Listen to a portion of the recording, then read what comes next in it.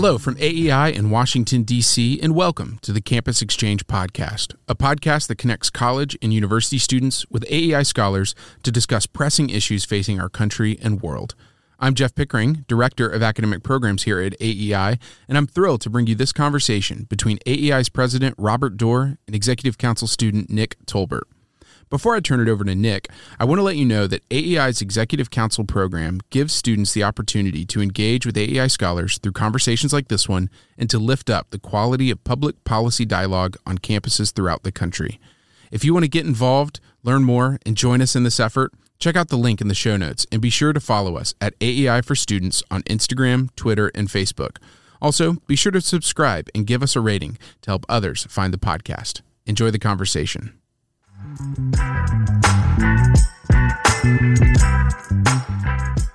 Thank you, Jeff. My name is Nick Tolbert. I'm a junior at the University of Alabama studying political science and philosophy. Today, I'm grateful to be speaking with Robert Doar, who is the president of the American Enterprise Institute. Since becoming president of AEI in 2019, he has recruited dozens of leading scholars and fellows across multiple issue areas and launched a new research division focused on social, cultural, and constitutional studies. Mr. Doar joined AEI in 2014 to lead the Institute's Poverty Studies program after serving in leadership positions in the Social Services program of New York State and New York City, and he studied history at Princeton. Robert, thank you for joining me. Thanks for having me, Nick. It's good to be on a podcast with a student at the University of Alabama. Absolutely, we're getting everywhere. So to start with just a little bit of background, your father, John Doar, was instrumental in the civil rights movement through his work as the Assistant Attorney General for Civil Rights in the Department of Justice in the early 60s. What are some lessons you learned from your father growing up that have stuck with you throughout your career? Well, so Dad's career at the Justice Department was kind of interesting. He came there as a sort of mid-career lawyer. He was 40 years old. He moved from Northwest Wisconsin to work at the very end of the Eisenhower administration in 1960, and he joined the Civil Rights Division. And then he immediately went south because he was a trial lawyer, and he was comfortable in and around courthouses, gathering evidence, putting together cases. And he worked on voting rights cases. And then when President Kennedy was elected, even though he was a Republican, they decided to keep him because they liked him. And then he really just devoted himself to the trade, the practice of law in voting and other civil rights matters all across the South. And he was good at it. He won hard cases in difficult courtrooms and made a contribution to really significant, what we sometimes call now, the revolution by law that was the civil rights movement, where a lot of really important changes took place in a largely peaceful way and largely through efforts in the courts and in the Congress. And I think the lesson that we learned from his experience, or I learned, was to work hard, to devote yourself to a challenge that seems hard, but if you overcome it, will be good for your country. Dad was a patriot. He loved America. And he believed in America, and so he believed that the challenges of the civil rights movement in the 1950s and 1960s, which some people thought were insurmountable, it couldn't be solved, he didn't believe that. He thought this is something that we can take on and lead our country forward in a positive way. The other thing is he very much, we had a book event yesterday with John Avlin, who's written a book about President Lincoln's attitude toward Reconstruction. And Dad's attitude very much was, including for places like the University of Alabama, the University of Mississippi, where he was that there were a lot of good people all across the South who wanted to make this change too. And if his position as a representative of the federal government came across as being very sort of top-down and superior and we know best and you don't know what you're doing, and it was not going to work, that he had to make it come across as a way to help them embrace the changes that were needed in the South and make them their own. And, in one of his famous cases, it was a murder case in Neshoba County, Mississippi, he said to the jury, this is a Mississippi courtroom, this is a Mississippi jury, this is a Mississippi judge, and you're going to decide this. It's an all-white Mississippi jury. And they decided correctly, and he had faith that they would. And many of us today in Alabama and the University of Alabama know and admire John Doar and his work. So to move on a little bit towards your career, as a conservative who's almost worked solely within welfare, it's not very common. What drew you to studying and working in welfare, and how do you think being a conservative in the field has affected your career? Well, as we mentioned in your first question concerning my dad, he had worked in civil rights, and that had been, I think, led to a lot of positive change, and including at the University of Alabama, which is very clear there. If you go there today, it's clear. But poverty and struggling families and crime in urban areas is a different problem. And so when I was coming up, rather than say, well, I'll recreate or I'll follow Dad's strict footsteps and go into the law, where I didn't really think the real challenge was anymore, I wanted to work in economic policy and in social services policy, because those challenges for Americans who were struggling, to me, seemed more important, or education policy. Public schools in the country seemed in desperate need of help, and I wasn't sure that a civil rights lawyer was really what they needed. What they needed was better schools.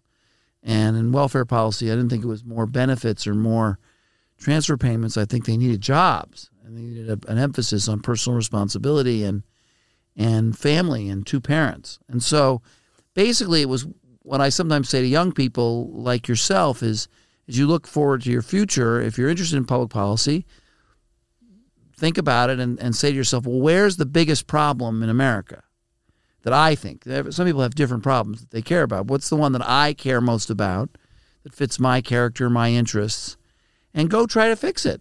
And that's what I did. I grew up in Brooklyn, New York, and the 70s and 80s were not a great time for the city of New York and not a great time for poor people in the city of New York. And I thought the policies that were being perpetuated there, mostly from the left, were harmful, not helpful. And so I just put myself to the task of getting opportunities to work in that field.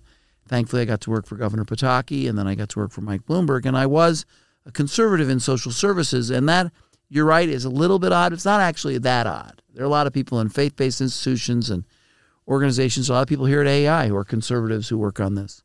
It's a little odd in New York City. But if you've got a friendly demeanor, if you're open and honest and authentic with people, I found that people accept you. You know, that not everybody, especially in the business. And so, for instance, I ran an agency in New York City for Mike Bloomberg, had 14,000 employees, probably overwhelmingly minority, overwhelmingly union members, overwhelmingly Democrats. But we worked really well together because they all were workers. They all believed that people who were struggling needed employment more than they needed, cash benefits. And they could accept that. That was a fundamental value that they held in the way they lived. So I actually found it not to be so hard. If you're just honest and straightforward and direct and open, people accept you. When looking at your bookshelf, I think two things are immediately clear. One, you yourself love reading, but two, more specifically, you love reading biographies. And I've heard you talk about this a little bit before, but can you touch on why you think reading is so important, and specifically why biographies? Well, for someone who's interested in public policy and in changing America going forward, the idea that you wouldn't really know how previous Americans facing challenges just as difficult as ours today, probably more difficult, how they tackled them, the discipline they used, the characteristics that they used, the strategies they used. It seems to me it just would be a mistake. It's the most helpful thing that I learned in my schooling and in my reading for the job I currently have and the job I had when I worked for the governor and the mayor were the things I learned from history, from examples of other men and women facing tough challenges and trying to organize people or move people in a direction that would be good for the country. And so I found it just really good practical advice. We had a book event here at AEI yesterday with John Avlon, who's written a book about Abraham Lincoln's theory of the peace after the conclusion of the Civil War. And he said, and it's apparent, that the way in which he was trying to accomplish those ends, both the war and the peace after the war, if he had lived, he would have had a greater impact on that, are just very informative for challenges we face today. So for instance, John stressed that President Lincoln insisted on complete surrender and then a very benevolent and positive reconciliation. But there had to be surrender. There had to be a recommitment to the federal authority by the people in the South. But once they'd done that, they would be fully accepted into the Union, into the country, and the life of society. And that kind of forgiveness, that even after a really horrible carnage, is a good way to complete a war and or complete a challenge or a divide. He didn't make this point, but I wanted to make it at the book event, was applying it to now. We have real divisions in American politics right now, especially among the right of center world. And, what we are aiming for, what we need is to turn the page on the past and move forward, but be willing to bring back together people we've been fighting with, because we're not going to be able to take on the real challenges, whether they're in the world or in the country, against people who do have a fundamental difference with us on the role of government or the role of business or enterprise. We're not going to be able to take them on if we're not united ourselves. And we're not going to get united ourselves unless we're willing to reconcile with them and forgive past differences and move forward. And so the benefit of reading biographies and reading histories is to learn lessons from them that allow you to figure out how to solve problems that are in front of you. And this book by John Avalon about President Lincoln is good. Matt Continetti's got a great book on the history of the right. That's got a lot of stories about how people resolve differences. So there's, I strongly recommend to all students the habit of reading good histories and good biographies about great leaders, because if you want to be a great leader, it's helpful to know how great leaders handle tough problems. Are there any books that you would recommend as essential readings for the average American, specifically maybe one or two biographies that you think maybe every American should have on their bookshelf? Well, that's a tough one because there are so many. I mean, there are just so many great books, and I hesitate to name just one. I want to throw in because you're from Alabama and you're from the South, and I just love it. And it's not a biography, but it is a story of a man. It's a novel, and it's called All the King's Men by Robert Penn Warren. I think that's one of the great sort of stories of American politics ever written, and he's by a beautiful writer, and it's also a great story. So and I like to also, while I have all this public policy stuff I'm a great fan of American literature and American fiction. And All the King's Men is if you haven't read All the King's Men, then I don't, then maybe come back next time, I would agree. I read it years ago. It's fantastic. Okay, good. So in recent months, we've seen many pieces of legislation proposed by Republicans which focus on reforming certain aspects of federal welfare, most notably Senator Mitt Romney's Family Security Act 2.0, which he spoke about during a July 28th AEI event. Can you speak on some of the recent legislation, what you like about it, and what you'd like to see changed? Well, there's two things going on in this discussion, and both of them I don't like. So the first is the sort of Republican social conservatives, or Republicans who want to show that they care about struggling people, or Republicans who want to just get a piece of legislation passed with their name on it, or I'm not sure what's motivating them. But what they really want to do is provide greater economic support to working two-parent families who are working really hard but are still struggling and not really getting ahead. They're not making more than $100,000 or $120,000. And in America, that can be, you can feel like you can't afford a house and you can't afford to pay your kids' college education, and that's probably true. It's very hard. And there's a strong desire to help that sort of lower middle class families. And I sort of agree with that, but that's basically a tax cut. And so they're dressing it up as a child tax, a credit, but it's basically returning federal dollars to those families, reducing their federal tax burden to either zero or actually resulting in a refund, to make it easier to raise a family in America and work in a job that doesn't pay more than $150,000.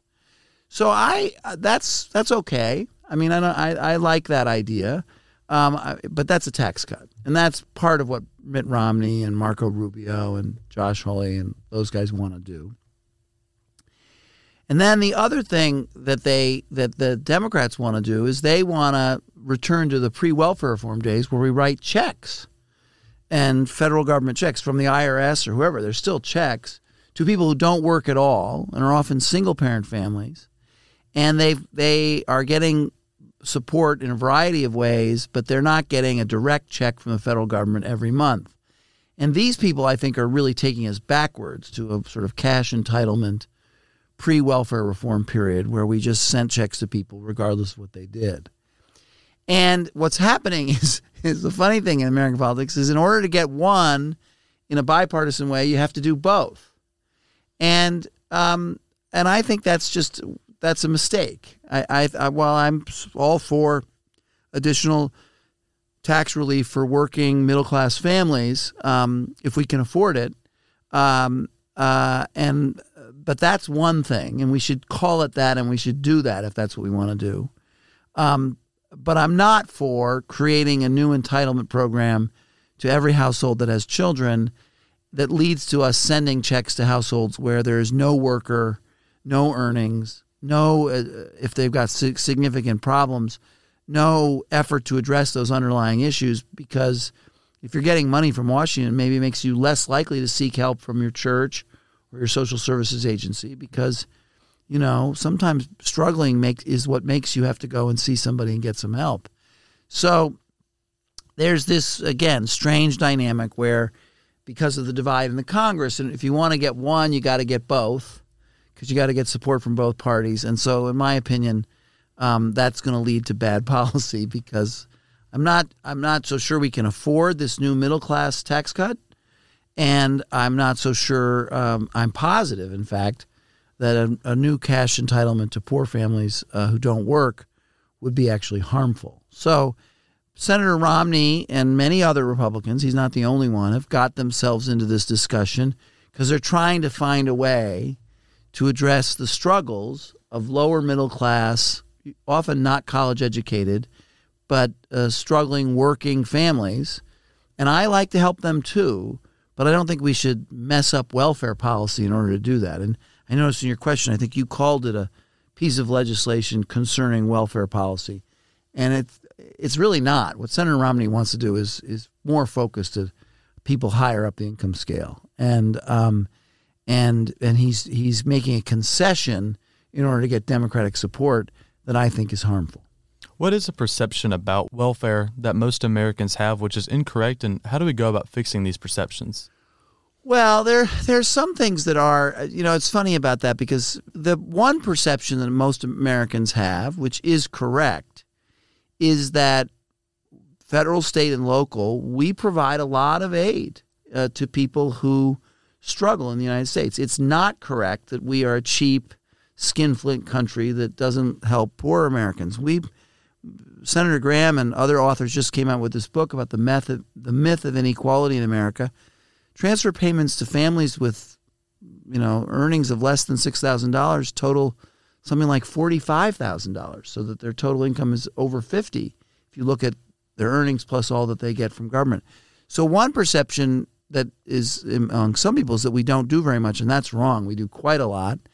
And then the other perception is that, and this is wrong, but there's some truth to it too. A lot of what we do supports low-income working people. So sometimes Americans think welfare only goes to people that are lazy or don't work and aren't living healthy lives. But the fact of the matter is we provide an enormous amount of aid, of what I call work supports, to people who have a couple kids and work 8 hours a day at a pretty low-wage job and just need a little extra to make ends meet. And I think that's a good thing. I think we should reward work in those circumstances to help those families have a stronger start economically. And we do a lot of that in the United States. Since welfare reform, we've shifted towards supporting low-income working families as opposed to non-working families. Now, we've done so much of that now it's leading to some people working less. Because if you're getting, one of the things I think is true about Uber drivers or other people that work outside of the sort of traditional, 8-hour standard employment situation, they're able to monitor their hours so that they can stay eligible for certain benefits, the earned income tax credit, food stamp benefits that shore up their income but they may not work as much as they would have in the past when they didn't have this opportunity to get benefits to supplement their income. So I'm all for work supports, except when they start discouraging work. And then the other one is about families. People in America, one thing, it's true, poverty is very, very often related to the absence of a parent in the household, usually the father. That's definitely true. Kids who are raised in single-parent families are 5 times more likely to be poor and to struggle in all kinds of ways. Children need 2 parents there for the long haul to love and nurture them. It doesn't always happen, and some people can overcome that obstacle, but it's not the best. And if you can get both parents involved in helping and contributing, then you're helping that family escape poverty. So that's true that single parent has a lot to do with it, but it's not just a black problem. Some people think that the only people that have, all these children who are single parent households are African Americans or Hispanics or minorities. That's not true. More children are born today to single, non-married white girls or white women than are born to blacks or Hispanics. Now that's because there's a bigger white population is larger, but it's a problem for all of us. And there's been a retreat from marriage. And the fact is, if you're interested in having your child be raised up and stay out of poverty in their life, there's 3 things you should do. And the data shows that if you do these 3 things, you have a 98% chance of having a child not be in poverty. And that is you graduate from high school, get a job, and get married before you have children. If you do those 3 things, you won't be poor. I noticed the recent Census Bureau data, if someone sent this to me to make sure I noticed it, the poverty rate, even without transfer payments, just purely based on earnings, don't even have to count in the transfer payments, even without transfer payments, the poverty rate among children who live in households where both parents are married and at least one of them works is less than 2%. So, there you go, right there. If you work, get married before you have kids, you're going to be fine. But you have to get into employment, and you have to care for you get married before you have children. And on those 3 points, AEI scholar Ian Rowe released a book touching on those exact 3 points as well.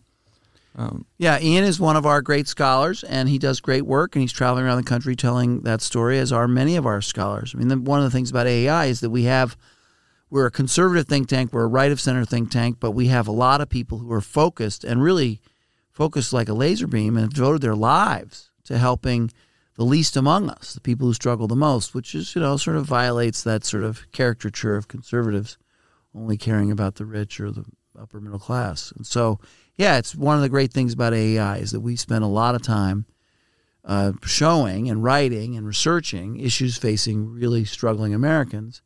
And it's because we think that, a growing economy and a focus on personal agency and faith organizations and other areas that are viewed as being more conservative actually work better in helping poor people than just sending them a check from Washington. And now for the final question, which we ask all of our guests. What do you know now that you wish you knew when you were younger and in college? That's a good question. I have to think about that. What do I know now that I wish I knew then? And this is good for you to hear, Nick, although not maybe so much for you because you probably know it. And probably all of our executive council members at AI, of course, know it. But I didn't know it. And that is, you only get 4 years, in college. You only get 4 years of this rare experience to read and think and really challenge yourself intellectually. And don't waste it. Work hard. You're in school to go to school, to read books and write papers, and imagine that you're in a situation where you're actually being asked to tackle the toughest intellectual issues or questions of our society, and you're allowed to practice them. Because after those 4 years, when you go into work, you're not going to be able to do that anymore. You're going to be busy with whatever it is you're working on, and it'll take a long time until you get yourself in a position where you're being challenged with the big fundamental questions about, peace or war or tax policy or other things. But now, for you guys, you're in college, you can pretend, you can imagine you're in that circumstance, and you can apply yourself to them, and you can really learn something. And when I was in college, I was fooled around too much, and I went to parties, drank beer, and played sports, and that is fun. but I didn't take as full advantage of my education as I should have. And I've just been lucky that I've been able to overcome that mistake and be able to have the opportunities in employment that I've had. But that's the thing I regret the most, is that I was in a school, as all these schools are. All these schools, wherever we have an executive council, they're Ivy League or state university or small liberal arts or religious faith-based college, they all are wonderful opportunities to be around people and to spend some time practicing and thinking and writing and reading, and to not take advantage of that while you have it. That's what I wish I'd known when I was in college. Perfect. Thank you, President Doar. Thanks very much, Nick, for having me. We love the executive councils, and thanks for having me on your show.